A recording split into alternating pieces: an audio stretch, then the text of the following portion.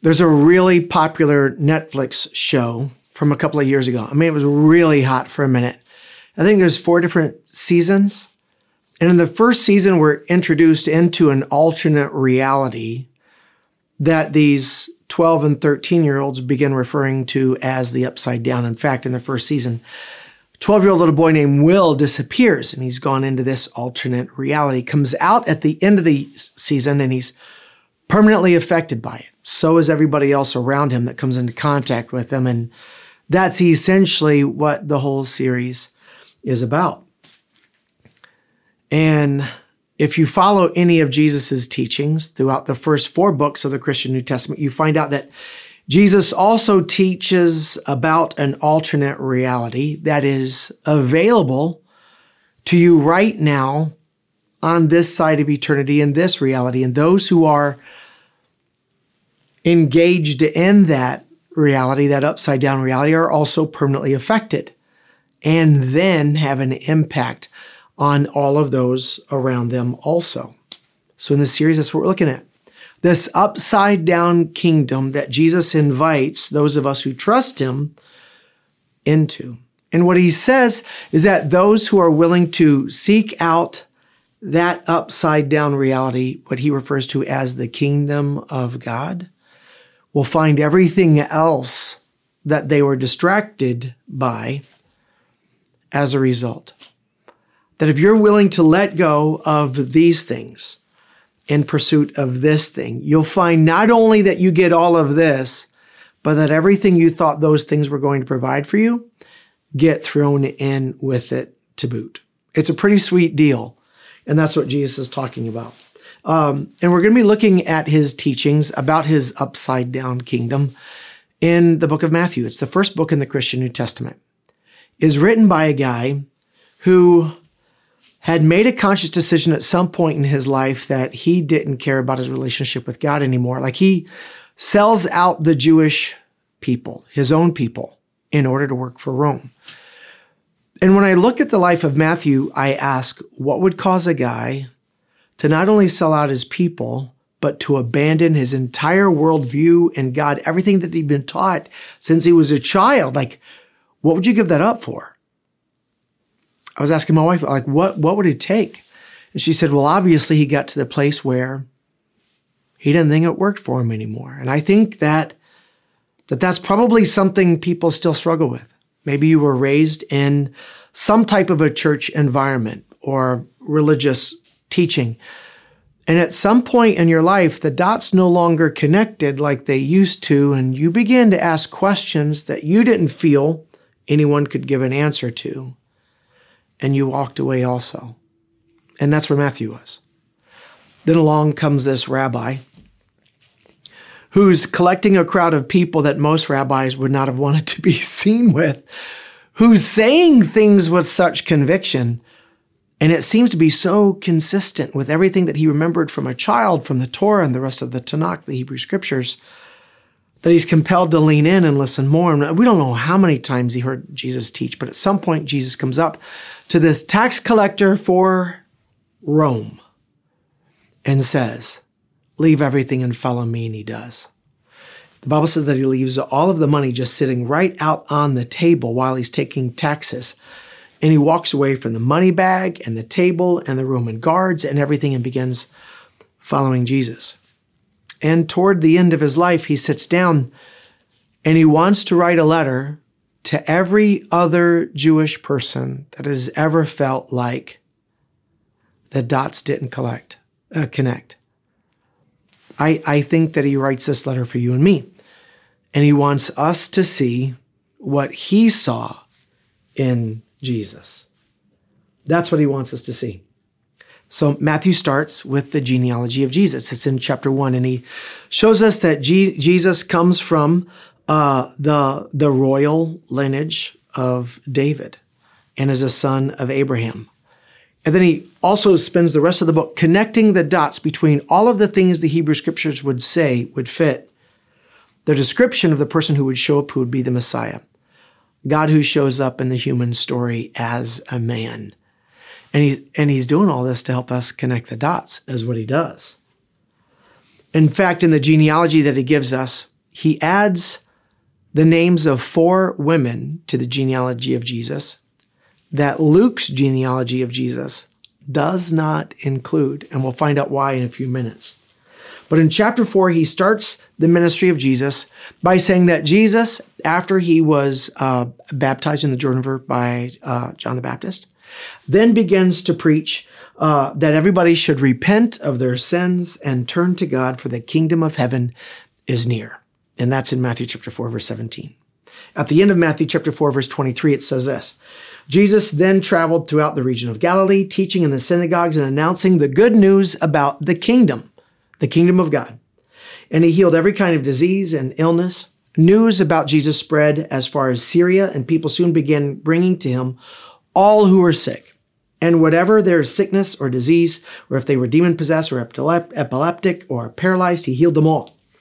Large crowds followed him wherever he went, people from Galilee, the 10 towns, Jerusalem, from all Judea, and even from east of the Jordan.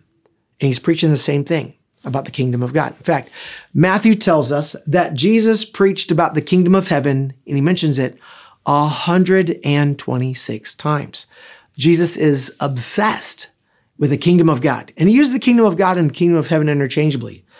So he's obsessed with this alternate reality that God is inviting us into. Now, the word kingdom doesn't, like you and I might watch a Disney movie where it talks about a kingdom, where Elsa lives, right? Or where Snow White lives. So it's a place. But whenever the Bible uses the word kingdom, it's an action word. And it's implying that something is happening. It's a realm in which there is reign and ruling and dominion and dwelling. Like when Adam and Eve reject God, they're rejecting God's ruling over their lives, and therefore Adam and Eve reject the kingdom of God, God's ruling and reigning over them. The Jews get to a place where they said they no longer wanted a theocracy. They wanted a king like all the other nations around them. And so they were also rejecting the kingdom of God.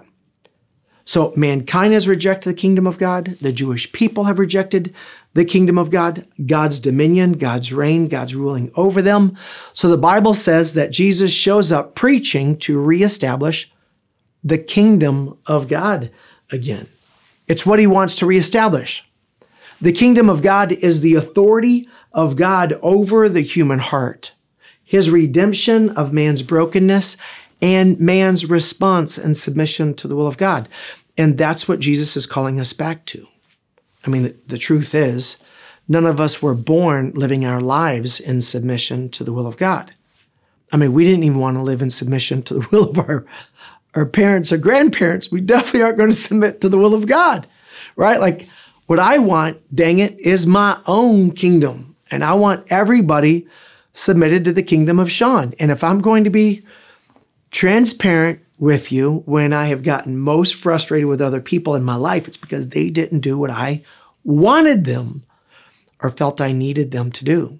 They were rejecting my kingdom. Now, if I feel that who is selfish and flawed and broken and sinful, then I can only imagine God's motivation when he knows that he knows what's best for us. Like, it'd be like, and some of us have experienced this.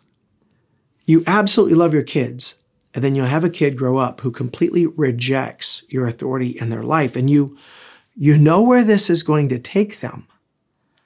And there's nothing more important to you than your kid, than submitting to the will of the one or the ones that have their best interest at heart and know better than them. I have a friend who was talking to me about that this week, that he's got a son who wandered away from God, and he's now in this place where he doesn't know how much longer he can let his son live with him anymore. And it's heartbreaking because the son has rejected this wise and loving authority that his father has over him. And he's asking, what can I do to bring my son back to me? That was the question that God answered by sending Jesus. So naturally, His message is the kingdom of heaven is at hand. So let go of the thing that has kept you distant from it. Repent of your sins. Put your faith and trust in God. For the kingdom of heaven is at hand. And that's his teaching. That contrasts with the kingdom of man, because those who were bought into the Jewish system felt that you get what you get because it's owed to you, because you earned it. You're a good person. You're a better person. That's what you are. Then the kingdom of Rome says you get what you get because you take it. You have power. You have wealth. You get what's yours or you don't get. And then contrasted with the idea that I can be good enough or I am strong enough, Jesus comes along and he says, no, the good things that you're looking for in life come because God gives them. Man, that's the upside down. Is that I'm responsible to either earn it or take it. And Jesus says, no, you need to let go of your seat in control and be willing to give that to God. That's what the kingdom of God is. And Jesus goes on to say things like, and you've heard this one, the first shall be last and the last shall be first. You've heard that before. But he starts the entire theme of this upside down kingdom in the very first sermon that we have recorded of Jesus in the Sermon on the Mount in Matthew chapter 5. So if you've got your Bible, go to Matthew chapter 5. I'll start in verse 1. One day as he, Jesus, saw the crowds gathering, he went up on the mountainside and he sat down. His disciples gathered around him and he began to teach them. Verse 3. God blesses those who are poor and realize their need for him, for the kingdom of heaven is theirs. God blesses those who mourn, for they will be comforted.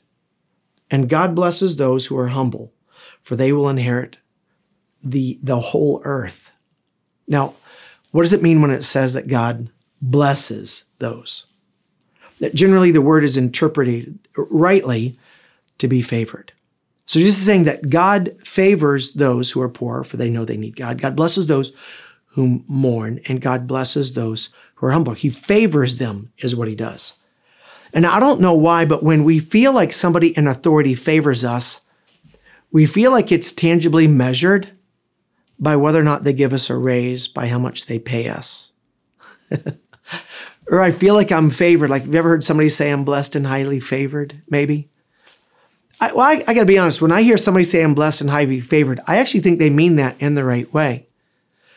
But sometimes when preachers talk about being blessed by God, they imply, or we expect, that if God's blessing us, that it should be measured in money. If not money, then influence. And if not money and influence, then authority and power. That's what we want, truthfully. So I ask myself, why would you? Why would any of us want more money? Why would any of us want more power, more influence? And I think it's because of what we would do if we had those things. Hopefully, if you are a person who's like, what I really need is more money, what I really need is more power, what I really need is more authority or more influence, it's not so that you could be an evil, wicked person. It's so that you could get for yourself the things that you feel you lack. What we would do with those things is we would get for ourselves security. We would get for ourselves provision is what we would get. We would get shelter. We would get rest. We would get peace. We would get satisfaction. We would be contentment. We would find joy. Like, that's why we want all of those things, is because what we can get with those things. And what Jesus wants us to see is that he is the better source for all of those things that you would use money to get.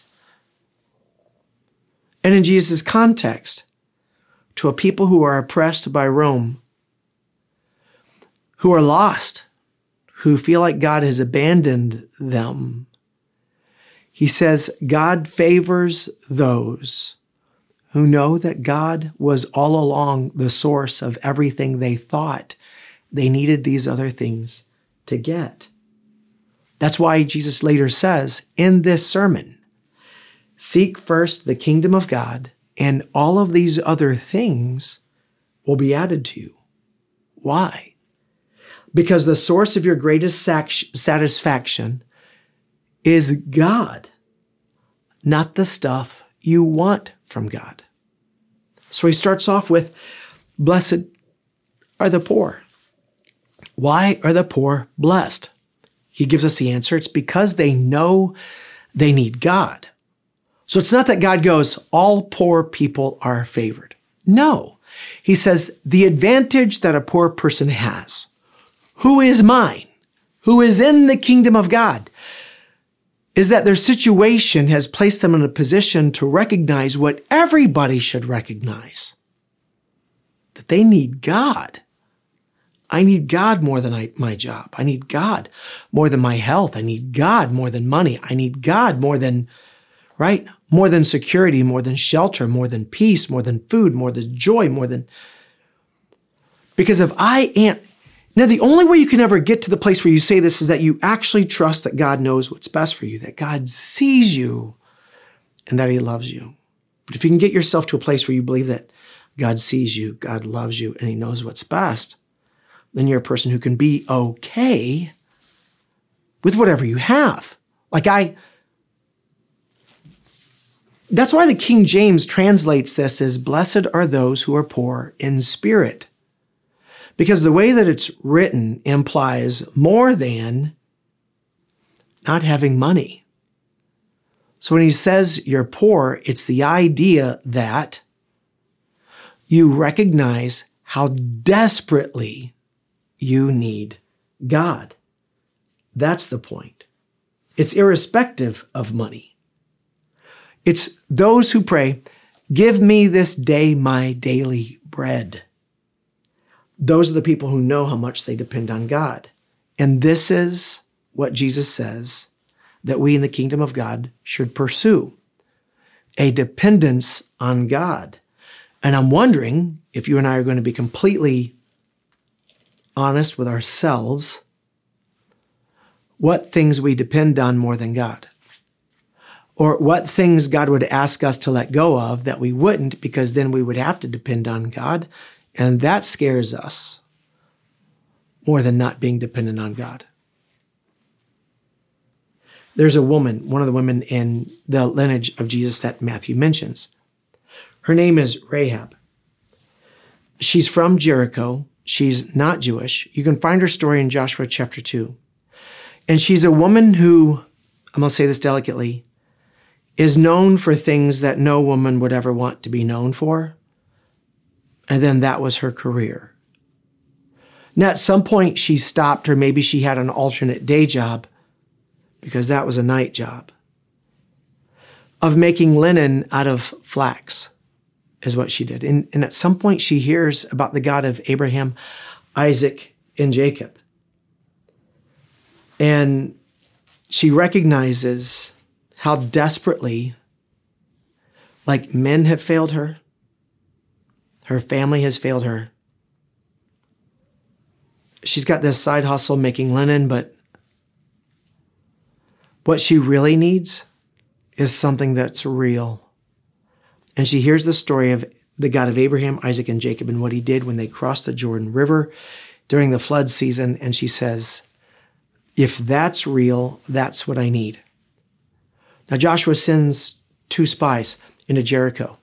It's the first city they come to when they enter into the promised land. And they're afraid they're going to get caught, and they almost do. But Rahab, the harlot, brings them into her home. Now, seeing 2 strange men going into her home was not an uncommon thing for her neighbors to see. But she shelters them. She takes them up to the roof of her house and hides them under the flax. That's how we know that she had that side hustle of wanting to make linen. And then lies to the soldiers who are looking for the 2 men the 2 spies that came into the city. And then she lets them out of the window through a cord, and they ask her, what do you want us to do for you when we come? And she says, just remember me.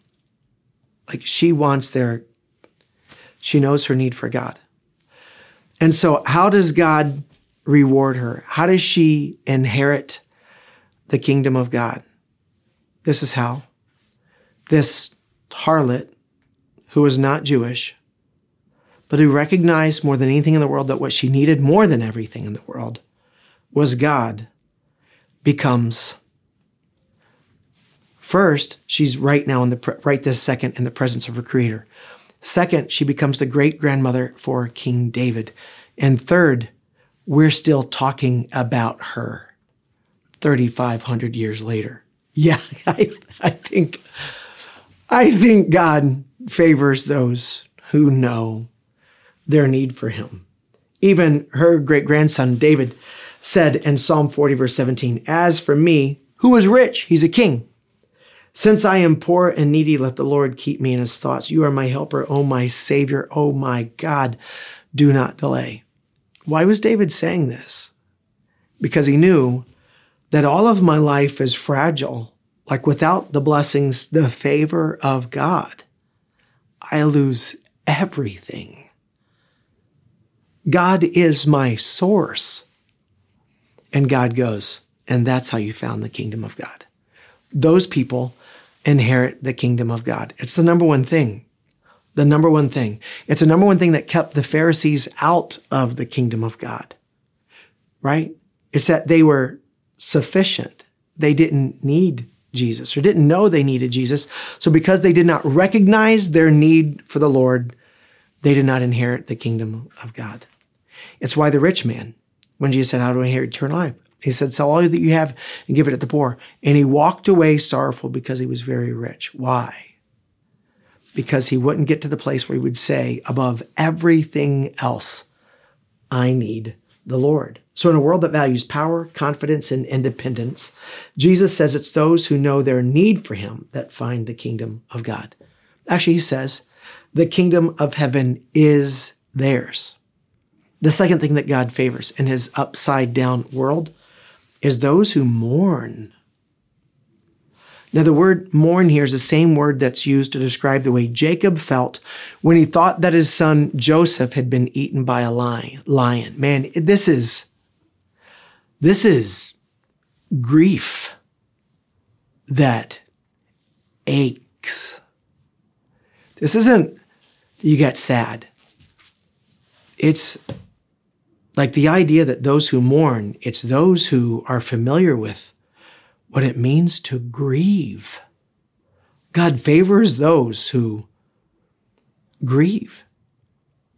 There's a verse in the Hebrew Scriptures that's repeated again in the New Testament that says, a man of sorrows, Jesus, a man of sorrows, acquainted with grief.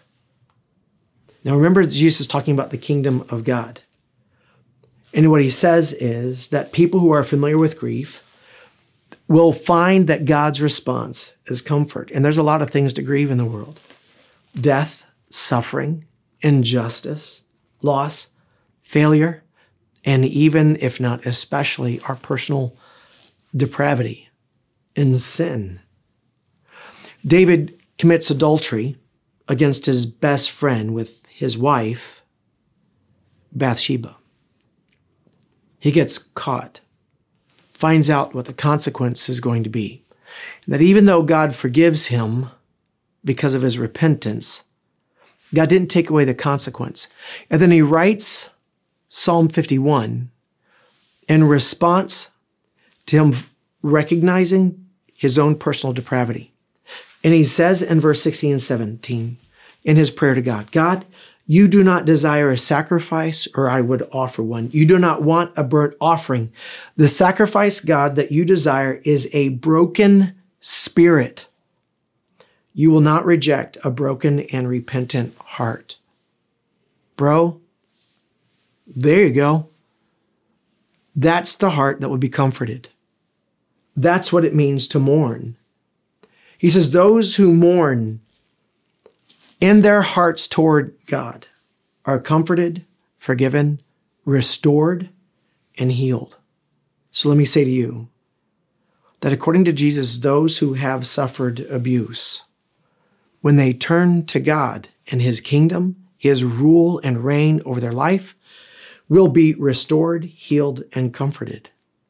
Those who've lost a loved one, who turn to God and his kingdom, his rule and his reign and his dominion over them, will be restored, healed, and comforted. Those who suffer loss will be restored, healed, and comforted. So Matthew brings up a woman in the lineage of Jesus. Her name is Tamar. Judah has 3 sons. The first son is the second son is Onan, and the third son is Shelah. Is given to Tamar. That's his bride. Judah picks the bride. Tamar and come together. And here's what the Bible says. That was a wicked man in the Lord's sight, so the Lord took his life. So then Judah goes to his second son, Onan, and tells him to marry Tamar, and says, as our law requires of the brother of a man who has died, you are to produce an heir for your brother. But every time Onan and Tamar were intimate, he made sure, and I'm not going to go into any details, that she couldn't conceive. But he kept conjugal visits out of selfishness.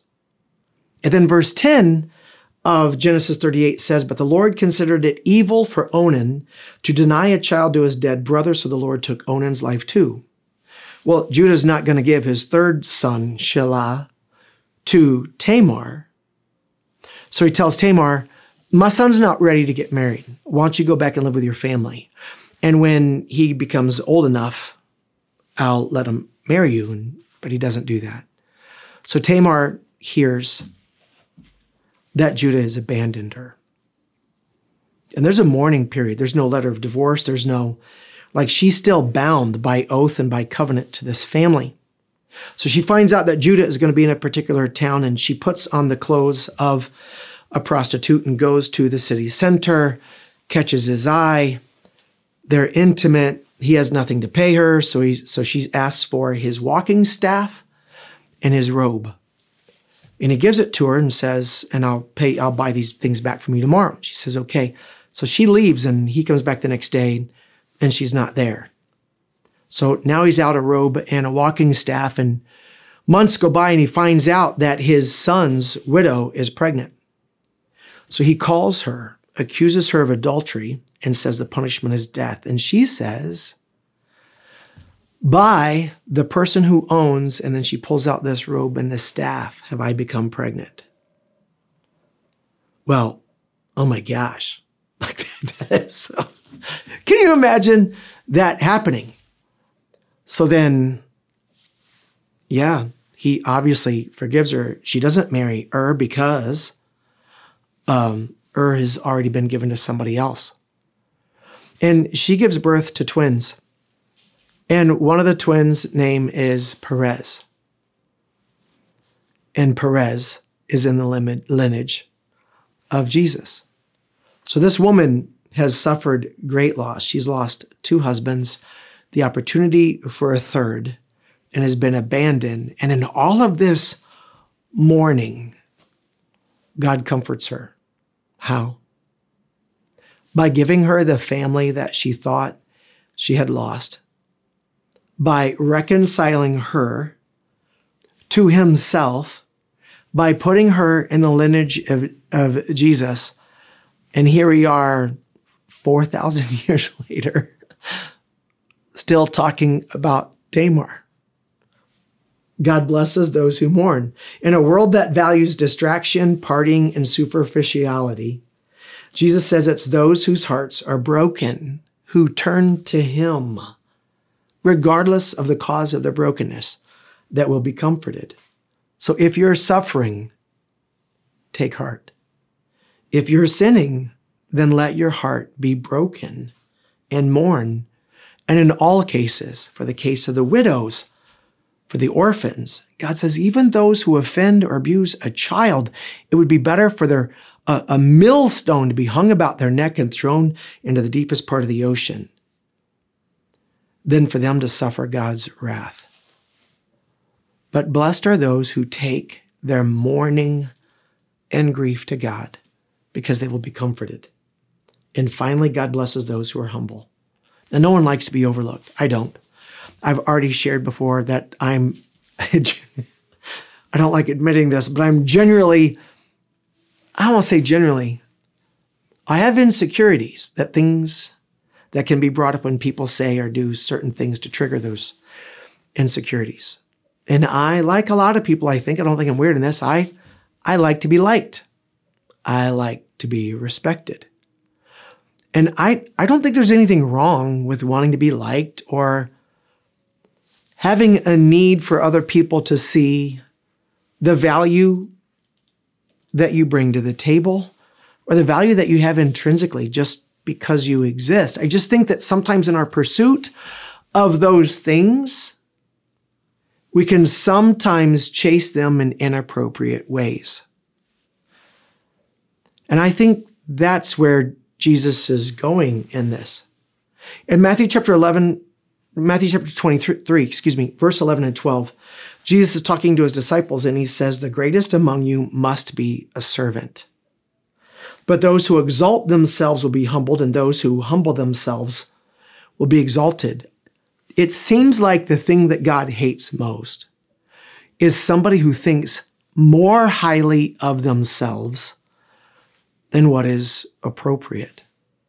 So those who recognize their place before the God who is the source of everything that they've used to become great in the first place and is still overestimating themselves, I think that drives God nuts. You look at the life of Jesus and at the Passover Seder that we now celebrate through communion, or the Lord's Supper, as some religious traditions call it. Jesus says, you call me Master and Lord, and I am. And if I, as your Master and Lord, can wash your feet, because he'd taken off his robe and he'd washed the disciples' feet, he said, if I can do that for you, I'm not even asking you to do that for me.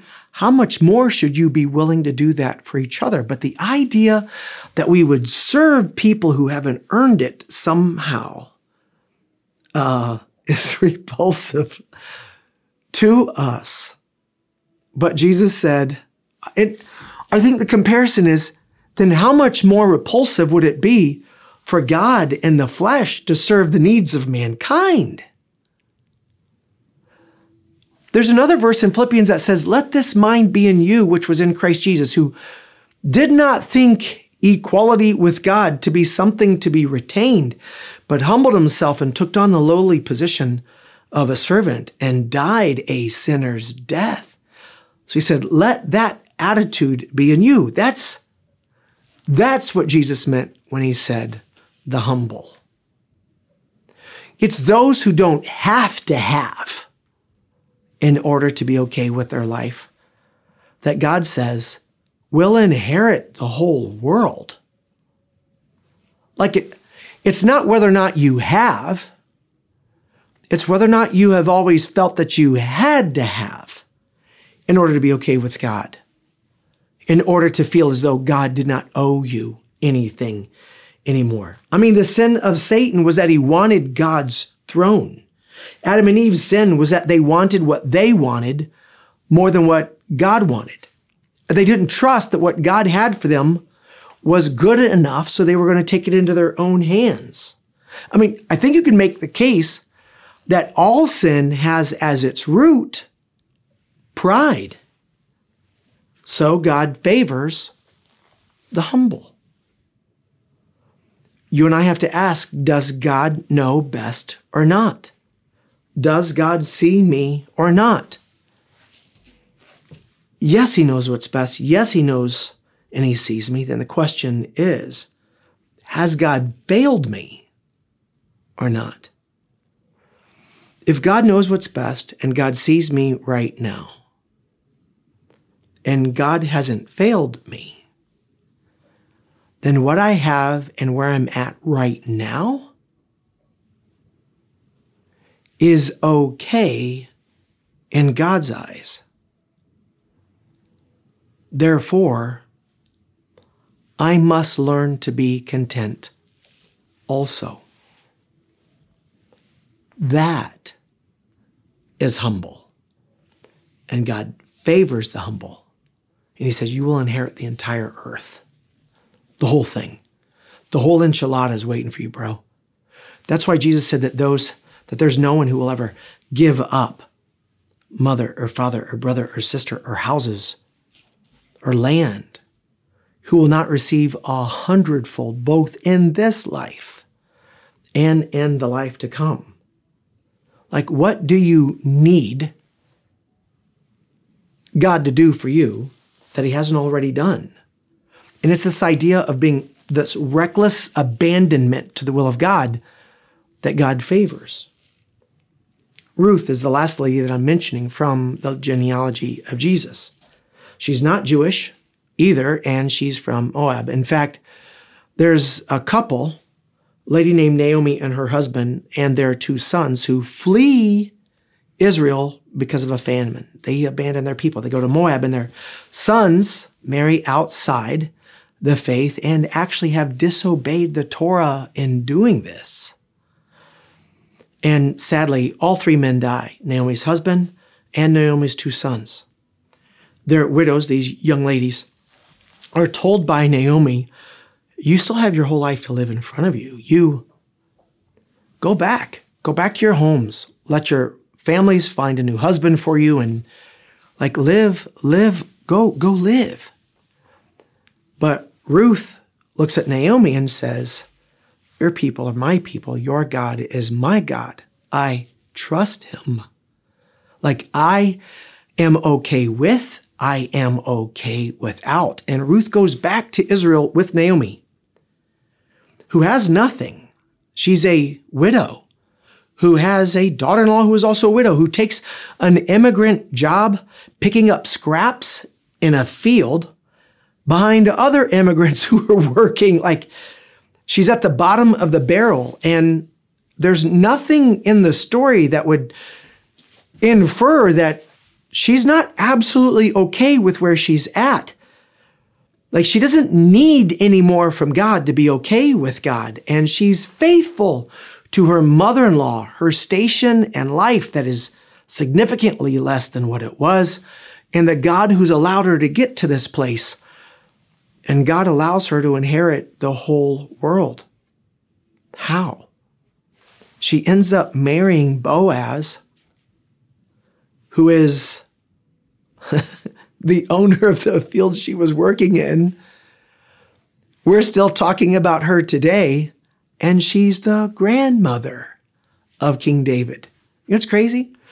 Rahab the harlot from Jericho is the mother of Boaz, who marries Ruth from Moab. The only women mentioned in the genealogy of Jesus have very complicated stories.